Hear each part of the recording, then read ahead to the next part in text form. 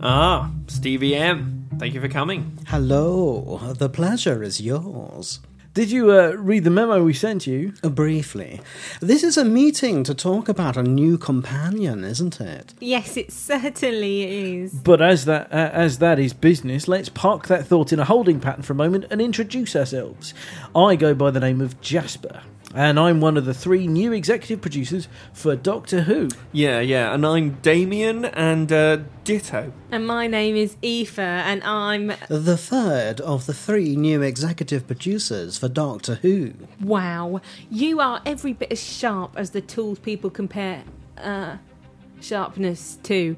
I never saw that twist coming. What are your surnames? You never said. Ah, but that's because there are no surnames here, Stevie. This is one of the new corporate think spaces. Surnames are just traffic cones on the motorway to creative television. Right. Can we get on with this? Of course.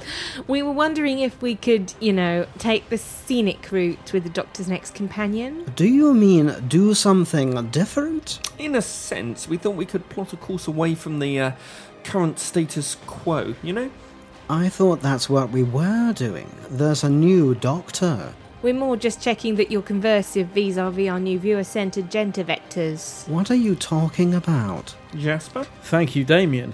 Stevie, we have been involved in a series of dynamic network user-centric mindshare symposiums. You mean you had a meeting? Well, not just any meeting. We synergised thoughts on how we can monotonally innovate focused broadcasting scenarios for the future. We want you to take a moment to proactively envision what doors a new companion could fling open for the show. I thought I'd write someone who wasn't a Londoner this time, if that's what you mean. The thing is, we need to search our motherboards for a more decisive change than that. What, other than a companion not being a Cockney sparrow? They won't? No, I'll be writing someone more like Sally in my multi-award-winning episode Blink. Wasn't that, Sally Sparrow? Well, I'll choose a better name. Nothing a birdie. I thought I'd call them... Before you vocally actualise that thought stream, Stevie, can we explain why we called you here? Please do. We were hoping that our contribution to this best-of-breed televisual species would be adding a healthy dose of the Y chromosome. And what does that mean? We'd like him to be male. One with a regular sort of name. Like a Jasper or Damien? No, like Steve or Joe or something. We think we exceeded our quota of out-of-the-box names with characters like River Song. And Jackie Tyler. Right. Well, thanks for the advice. Have we secured the beachhead with this? With what? I write Doctor Who, not Saving Private Ryan. Yeah, I don't think the mists are clearing on this, Jazz. Let's try a more direct approach. Will the next companion for the Doctor be a man with a normal name? I'll give you a clue. She'll be called Amelia Pond. Is that affirmative or negatory? I think that's a negatory. If it's another woman, how will she be different to all the others? She'll be mouthy. Like the others. Strong-willed. Like the others. Have long hair. Like the others. And be Scottish. Ooh! That's fresh. It's different. It synergises with a certain percentage of our thought bubbles. Can I go now?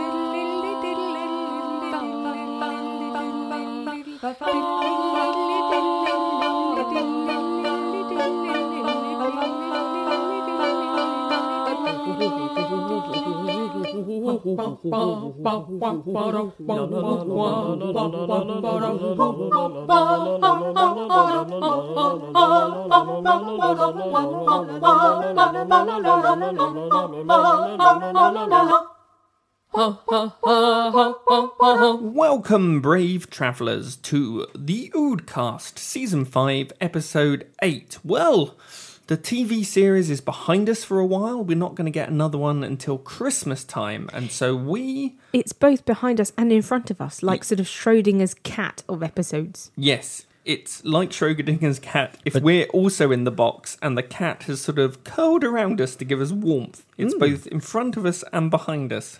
And we are in a state of quantum uncertainty. Maybe I was wrong about the cat analogy. Yeah, I think maybe you were. Anyway, I'm allergic to cats. well, this one might not exist, so you might be all right. Let me just introduce who is with us today.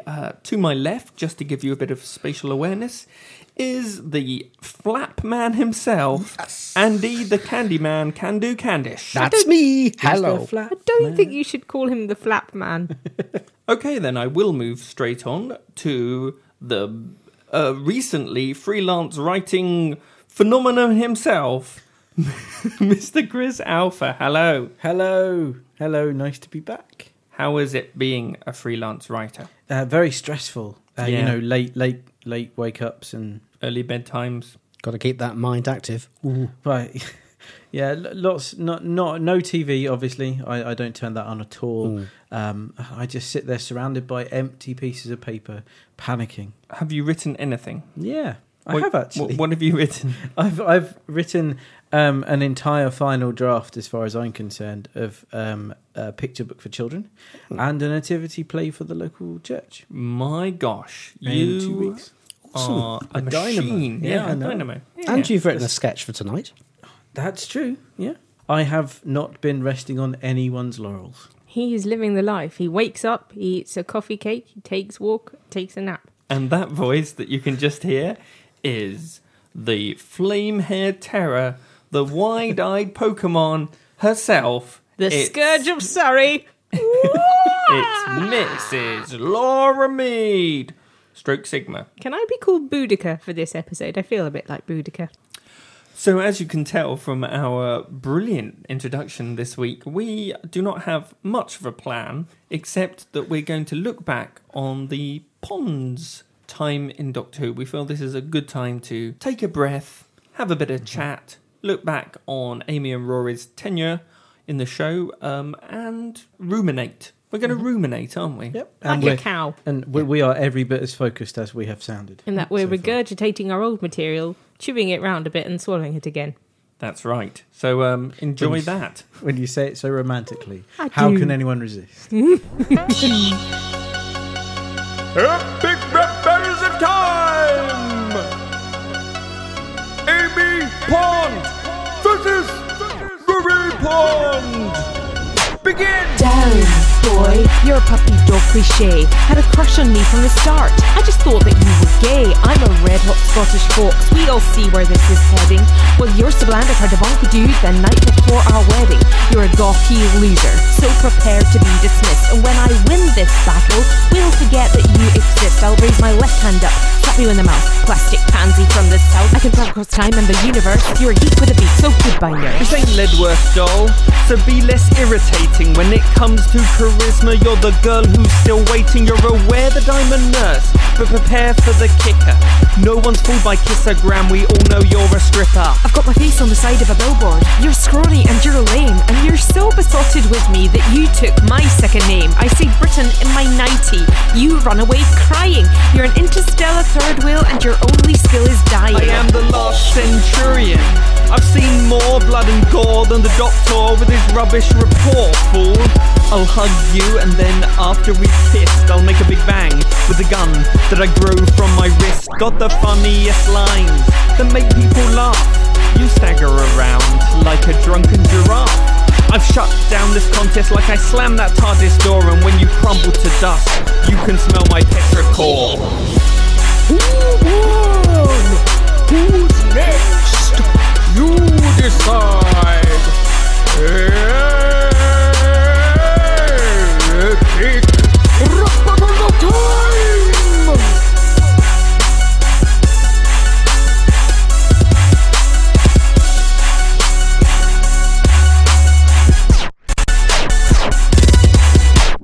So I am going to chair this, I guess. I will start off with this. What comes to mind when you think of Rory and Amy? I think the best moments are the moments in the script which really echo the reality of what it is to be in a long-term relationship. Because there were plenty of times when that didn't happen, where it didn't seem as if they'd actually discussed things in the way that a married couple should. But what I actually enjoyed was the fact that their relationship wasn't perfect and they were still negotiating where they were within it. And I think that was really handy because it made it so real. The idea that they could still be at a point where they were needing to be closest and most together. They could still be quibbling about this and that and noticing all the little domestic things and supporting each other and then backing away when it was needed. I enjoyed that aspect. I thought it was quite bravely realised. I think the way they related to each other was one of the strongest things about the characters, and I guess they were written as a couple, and that was problematic early on, but I think they also grew into a very believable couple, and the bit in The Girl Who Waited where he has to decide whether to open the door or not. Yeah, that was one of the bits I was going to mention. Okay. Well, let's agree on that. That was an amazing bit. I think, yes, they're definitely most effective when they're together, which is nice for a couple, isn't it? That they're incomplete without the other one, even a fictional couple.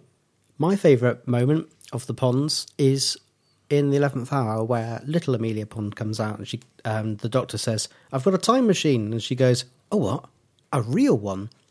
And the romance of their companionship starts right there.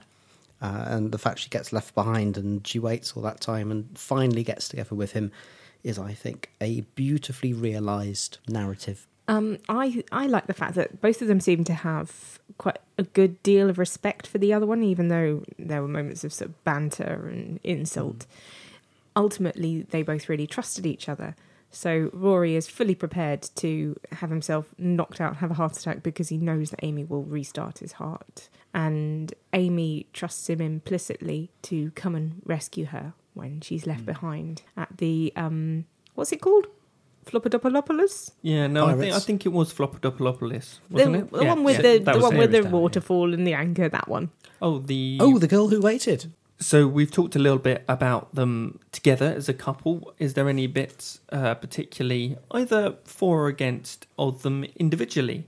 I mean, I would start with, I really love the bit, and I know it's button pushing and a little bit manipulative, but it's Ace, the bit at the beginning of A Good Man Goes to War, where he walks into the cyber control room and just sort of stands with all of the exploding fleet behind him and says, "Do you want me to repeat the question?" I like that. I like the fact that by the time we get to Series 7, they've grown so much that actually in at least one adventure they take the lead in sorting out half the problem. They have companions of their own at that point. Yeah, exactly. So, you go back to the Vampires of Venice, the first time that Rory travels with the Doctor and Amy, and he has absolutely no idea what's going on. He's running for everything, basically, and kind of comic relief. But by the time, and he's still comic relief in Dinosaurs in a Spaceship when he and his dad get to fly the ship. It's kind of that comic relief that has you punching the air at the same time. And well, at least to me. He's a little bit proto-Mickey, isn't he? Yeah, but I quite like that because it sort of says, right, this is what you've had before, and then moves it on. I was really glad that they did move on, because when it started, he was like a slightly more sanitary version of Wurzel Gummidge, just totally turnip-like, gangling Wally. He had an air about him as if he'd been hit over the head repeatedly and then just woken up. Gormless. I would Gormless. think is a word, isn't That it? is exactly the word. He had no gorms whatsoever. And just devoid of gorm. ungormed. And spent quite a lot of the first few episodes, the Hungry Earth, and in fact even the 11th hour, just staggering around with his mouth open, wondering what the heck was going on. And so consequently, when he did die over and over again initially, it didn't really have that same impact. Because we're talking about the Ponds, right? I want to talk about Arthur Darvill, because he played one of them. He did. Which one? That's a spot test. This is blowing my mind right now. Help. It was Rory. Yes. And Awesome. Well now, done. you see, the man's a genius, quite frankly. He is a splendid, splendid actor, and I'm a little bit disappointed I've never seen him do anything else. But I have to say that Shakespeare's Globe is going to do a broadcast of his Faustus production in which he plays the main part. Dr. Faustus. So, yes. So do look out for that, because it will come to a cinema near you if you're very fortunate. Can I agree with you, Andy? Yes. I think Arthur Darvill is phenomenal. He is a hugely gifted comic actor. I think out of the main cast, he's probably the best. Well, this is what I was going to say. All his little moments, which don't really need to be there. There's a little bit in Curse of the Black Spot right at the start where the Doctor, Rory and Amy come up out of the ship's hold, and the Doctor goes, ho, ho, ho, and Amy's grinning at the pirates, and Rory just does a tiny little worried wave. And there's just like so many moments like that which are comic relief, as Sigma says, comic timing. But then there's also this incredibly three-dimensional sense of, I don't know what's happening, but I'm so devoted to my wife, I'm going to go with it. It's beautifully done. The one thing I would say, I completely agree with you. He is a master of the thespian art in which he is engaged. Yeah. Nice. But I wonder whether the comic timing would be quite as effective without the kind of the team, without Matt Smith and Karen we Cass. won't take away from the rest of them. No, they're also amazing. No, and I also don't want to take anything away from Arthur Darvill. Well, the elephant in the room then is that we haven't mentioned Karen Gillan's acting skills. Who? Karen Gillan. She plays she in Amy it? Pond. Oh, she's the other of the Ponds that we're talking about tonight. She's this one! That one. I have to say that she wasn't served well by some of the earlier scripts, but when she gets a script that she can sink her teeth into, she is also a very accomplished actress. I mean, obviously I'm going to bring up The Girl Who Waited, where she is just brilliant. Well, it was a bit of a bravura performance for her, wasn't it, really? It is bravura. It is bravura, which is... Bravurist. It is the bravurist. It was more bravura than a bravoring... Bravura Borealis. Is that Yeah. No? I don't know. Wow. You can tell that we haven't got much to talk about. We're in danger of being a bit bravoring. At the other end of the scale, in something like The Lodger, where she's only got these scenes in the console room where she sort of... She just seems to be a bit flippant. There's no sense of urgency. She's trying to be like Matt Smith's Doctor, but that character shouldn't be like that. You know, it'll be fine. I'll just flip this switch. Doesn't work for Amy. You need that kind of sense of reality, I think, to balance out the fact that it's all a bit slapstick back down on Earth. It's interesting you say that she wasn't particularly well served in her first series. I think I agree, because she is a very different character at the start. She's this flirty, kissogram character who I feel is not quite right for a Doctor Who companion. But then she becomes something very different towards the end. And I wonder if that's deliberate. Of course, absolutely yes, it completely is. The reason being that she's like that is because she has this giant hole in her psyche that is caused as a result of having parents growing up without parents, who've fallen through the crack ages ago and never come back. They do come back. Well, you know, not at that point. And also having this huge betrayal of a man who said he would come for her and be there and take her on adventures and with his real never time did. machine. Yeah. And wouldn't you be slightly more desperate with your affections and out there if you'd had those scars? I think that's exactly why she gets so angry in The Beast Below, because it's her first trip with the Doctor, and as far as she's concerned, he's really disappointing her. I think the greatest triumph of these past few series is the arc of Amy's character. We talk about story and narrative arc, but her character arc is incredible, and I think it is completely authored from start to finish. This move from a very silly, vacuous surface girl to this really amazing woman who you can see stands shoulder to shoulder with the Doctor is a phenomenal performance, actually. And okay, she doesn't quite have all those funny comedic moments, but that overall performance over the course of 2 or 3 years, I think is brilliant. And she deserves her place in the top echelon of Doctor Who companions. I agree. It's a lovely word and well used. Thanks. Something that I really liked about the character arc was how you could very, very easily fall into the trap of thinking, here's another companion, another person that needs the Doctor to fix them. But in the case of Amy, she spends quite a lot of the time without him towards the end of it. She says, it's 10 years off and on since we met you and started travelling. And yet, of course, we know it's only 2 or 3 years in programme terms, but the amount of time that they've spent with him, flitting here and there, they've actually had quite long periods without him. And it's not that Rory has fixed her, although I'm sure that having a stable relationship of that sort has helped, but it's that she's got more confidence in herself. She doesn't need to be out there. She's capable of standing up for what she believes is right, promoting herself, doing all the things that Yeah, and running into control rooms and immediately flicking switches because that's what you should do.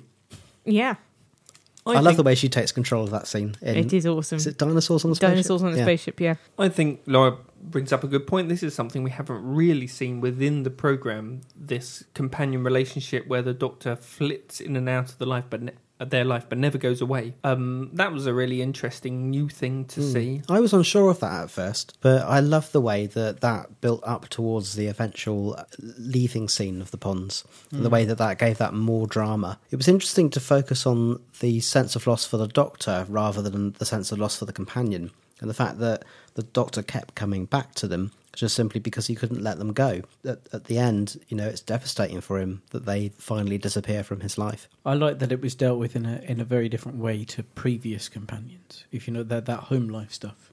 Because before it felt to me a little bit soap opera-y, dealt with a bit too often, a bit too much. But this time it was one episode out of 2.5 seasons. That seems to make sense to me, and it did enough, I think. And in terms of how the relationship finished with them, if you think on how in the recent series all the different characters' relationships with the Doctor has finished, you've got Captain Jack, who's left stranded chasing him around with a hand in a fish tank, only being able to find solace in flings. And then you've got Rose, who's trapped in another universe, who he can only help by leaving a clone of himself there, and all of the relationship issues that's going to bring up. You've got Martha, who he destroys, basically, emotionally. Yes, is totally crushed. And even though she eventually marries Mickey, you get the sense that there's still this sort of sadness there. And of course, Donna is possibly the most tragic of all.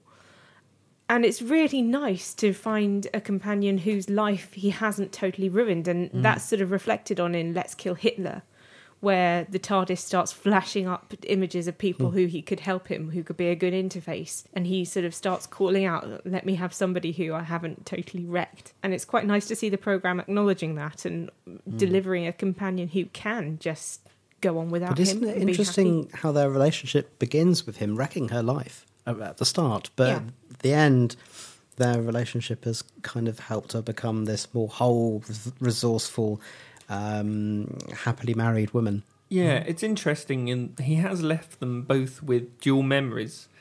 So Amy has got memories of her whole life without parents and her whole life with parents.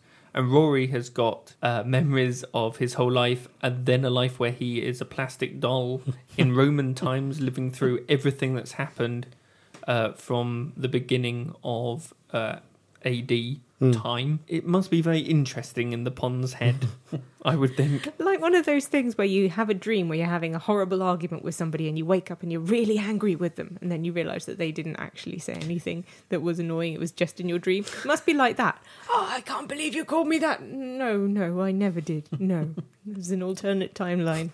Well, that is a small dip into the Ponds. Oh. Hey, well done. You've been thinking that one through. Yeah, very much so. The era that the Oodcast covers, just about. I mean, the first season was without the Ponds, but since then they have been our constant companions too for the entire time our podcast has been on. What's going to happen now? We're just going to crumble and die away like a tree affected by some sort of Dutch elm disease.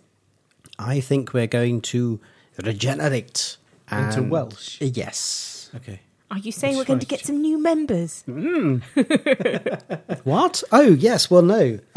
Yes, if you'd like to be on the Oodcast, please apply. Well, what are we doing next? There's a couple of things. People may have noticed that we have released the 3rd album. Correct. Marriages and Stopped Clocks. So if you haven't downloaded it yet, please do go and have a listen. It's free. But if you really like it, you can donate some pennies to us, should you wish. Ages and ages ago, we put up on the website an album that I'd been involved with making when I was a bit younger. It's an album of original music recorded by my old band, the Lost Eskimos, and produced and mastered by my very good friend Spencer George. Now, Spencer sadly died this summer of cancer. He was 28. And we put the album up so that people could hear the genius of his music, his brilliant production skills, and his amazing guitar playing. But also, if you've heard it and you liked it, do please consider donating something to Cancer Research, who I know would be very glad of the funds. I'll also make that available on our website if that's possible, so you don't have to go somewhere separate. And that the address for both the new album and hopefully for Laura and Spencer's album is theoodcast.com/downloads. What else are we up to then, Chris? Exciting live news! Yes, that's right. The Oodcast Live is coming to a city near you if the city near you is London. We, on the 24th of November, 2012, that's this year. You know, if you're listening to it in archive, it won't always happen on that date. We'll be doing all of New Who from 2005 onwards, every episode in under an hour. We will put up details on the website and the Facebook group as soon as we know where we're selling tickets from, but that's in about a month's time. Please come if you can. It's only going to be a tenner and it's going to support us getting to Gallifrey. Yay! And there'll be more songs. And we should also say that there's a first half of the show which will be incredibly talented improvisers. Yes, we're hoping to do an improvised Doctor Who episode again. There could be guest stars. There's definitely going to be my improv troupe, Project 2. So that's very exciting. So they're going to do this a warm-up act for us, and then we're going to hit the stage. And it won't be exactly the same show as last time because we have to update it. That's true. There's been more Who since we wrote the last one. It's going to be leaner, meaner, funnier. And more musical. Yes, and Laura is going to sing more. So if you want to hear Laura singing live... That's right. No, not like that. Not right. That at all. So altogether, it's going to be brilliant and batterer. As we record this, we're in the first week of a new James Bond film. That's true. So we thought, there may be more in common between these two British icons than just the fact that they're both British icons. Ooh!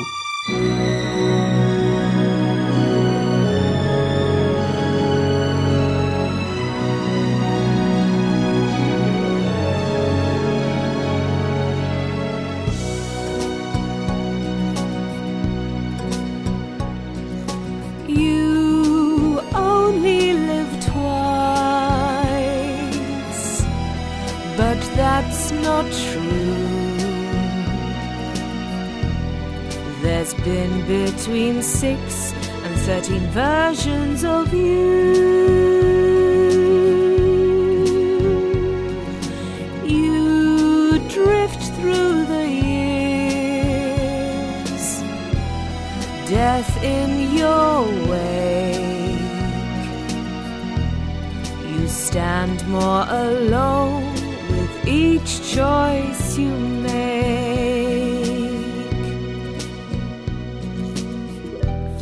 while 1,000 young strangers, allured by your charms,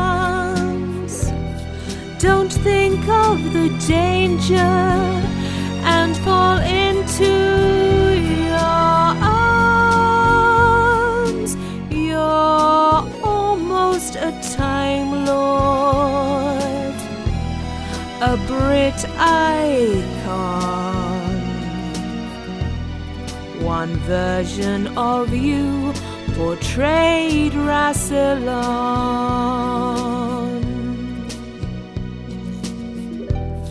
And though you're a relic of a bygone age, when the world needs saving, you will take to the stage. All down through the years, we're watching you, a timeless classic, much like Doctor Who.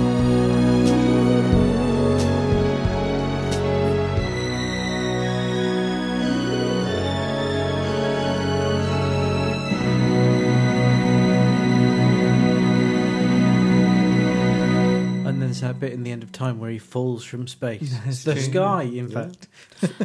Skyfall. They both have exciting vintage cars.